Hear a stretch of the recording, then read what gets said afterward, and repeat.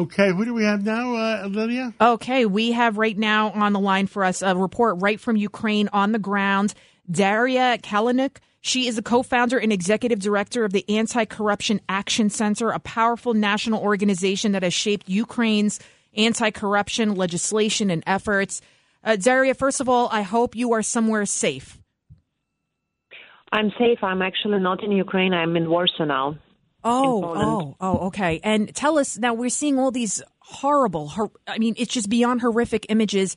The maternity hospital, what happened? What happens? Russia is executing Ukrainians. Russia is losing the war against Ukrainian military. They expected Ukraine surrender in 3 days after the invasion, but Ukrainian army showed that we're going to fight and we're going to win. They got a lot of losses, so they decided to simply throw bombs on the most vulnerable people, to hospitals, to kindergartens, to schools, to universities, and they are destroying residential buildings. They are destroying downtowns of important cities like Kharkiv, and that's the way how they are trying to pressure Ukraine to surrender.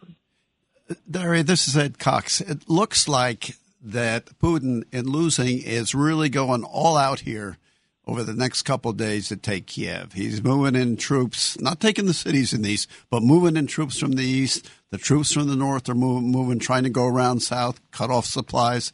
What do you think results from that? Well, I think, Russian army really lost quite a lot. They got 10,000 troops, which are killed by Ukrainian army. A lot of aircrafts were downed, and their plan is collapsing. So the only way for them to win this war is simply keep throwing bombs into the civilians. The reason why they are intimidating now maternity hospitals, simply throwing bombs into them, is to create panic and to create absolute horrible conditions for hundreds, thousands of Ukrainians. And their next target will be humanitarian corridors. They are already throwing missiles into people who are trying to evacuate, and these are primarily women and children. So the only option for us to stop this massacre, to stop this genocide, is to get support from our Western allies, including the United States, for protection of our sky. We need air defense systems. We need fighter jets.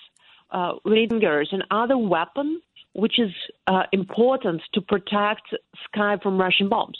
And then we're going to win this war. And then we're going to help hundreds of thousands of people to survive, to evacuate to the most horrible conditions. In Mariupol, they don't have electricity. They don't have heat, and it's cold now. It's almost winter.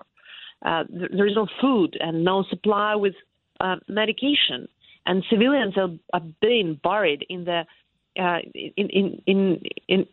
It's even impossible to bury them normally. This is what Putin did in Grozny. It's what Putin did in Syria. So this is what he does. Do you think he should be tried for war crimes in The Hague? I think there has to be established a separate tribunal for him, like it was established for Hitler, the new Nuremberg tribunal. Because in Hague, International Criminal Court doesn't have proper jurisdictions. It's not, ratified by Russia, but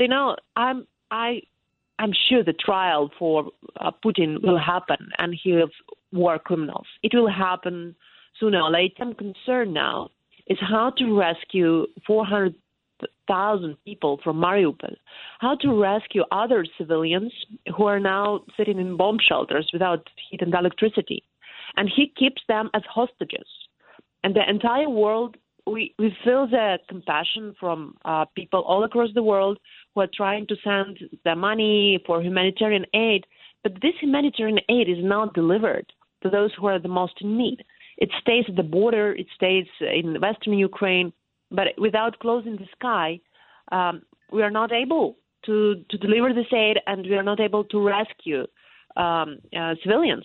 Hundreds, thousands of them might die in the coming days, and it will be a new Auschwitz, new genocide. We need to get on board NATO member states to help us and not be afraid to provoke Putin. Well, thank you so much, Daria Kalanick. Again, you are the co-founder and executive director of the Anti-Corruption Action Center. Thank you for keeping the truth out there, and anything we can do here at WABC Radio for the Ukrainian people, please let us know. Thank you. Thank you. Thank you. And now we'll go to break, and when we come back, we'll be speaking with Mona Davids.